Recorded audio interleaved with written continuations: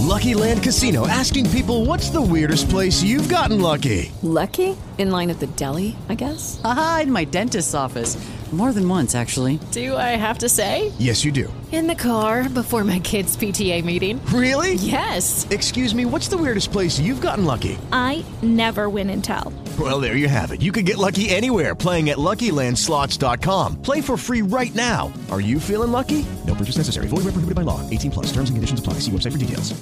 Hello, it is Ryan, and we could all use an extra bright spot in our day, couldn't we? Just to make up for things like sitting in traffic, doing the dishes, counting your steps, you know, all the mundane stuff. That is why I'm such a big fan of Chumba Casino. Chumba Casino has all your favorite social casino-style games that you can play for free anytime, anywhere with daily bonuses. That should brighten your day a little. Actually, a lot. So sign up now at ChumbaCasino.com. That's ChumbaCasino.com. No purchase necessary. VGW Group. Void where prohibited by law. See terms and conditions. 18 plus. Finally, Ray Epps will be charged by the DOJ. Ray Epps' lawsuit against Fox News reveals he's being criminally charged by DOJ 2.5 years after the January 6 riot.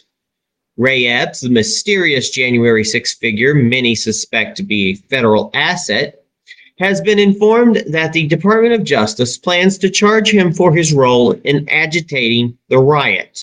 Now, here's a refresher on Ray Epps. He was seen on video several times on January 5th and 6th trying to convince Trump supporters to go into the Capitol, prompting others around him to scream no and call him a Fed because they suspected he was an undercover FBI agent trying to get them into trouble. The revelation of Epps' forthcoming charges were, oddly enough, found in the text of his own defamation lawsuit against Fox News, which was filed recently. The civil complaint includes the following text. Quote, in May 2023, the Department of Justice notified Epps that it would seek to charge him criminally for events on January 6, 2021. The network, particularly Tucker Carlson, defamed him, and its relentless attacks and the resulting political pressure likely resulted in the criminal charges. Quote, it is difficult to believe that the Department of Justice would have pursued this matter if Fox had not focused its lies on Epps.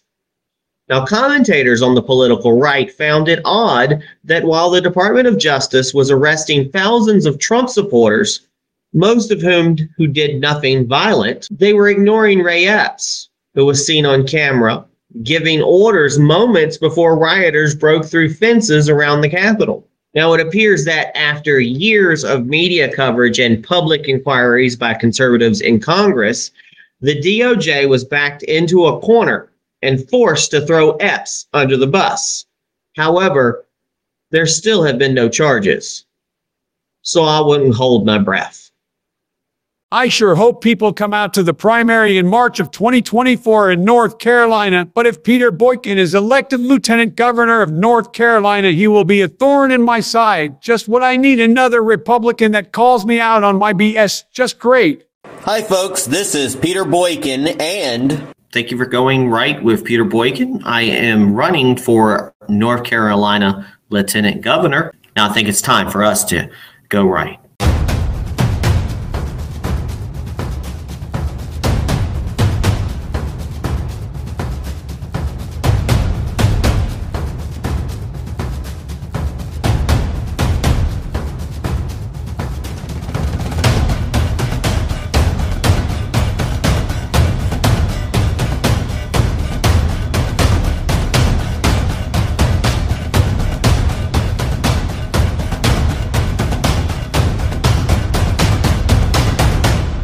I want to thank my good buddy Ray Epps, who may or may not work at the FBI, for his great work on January 6th, inciting those MAGA people into breaking into the United States Capitol building. It made it easier for me to steal the nomination for President of the United States. Thanks again, Ray.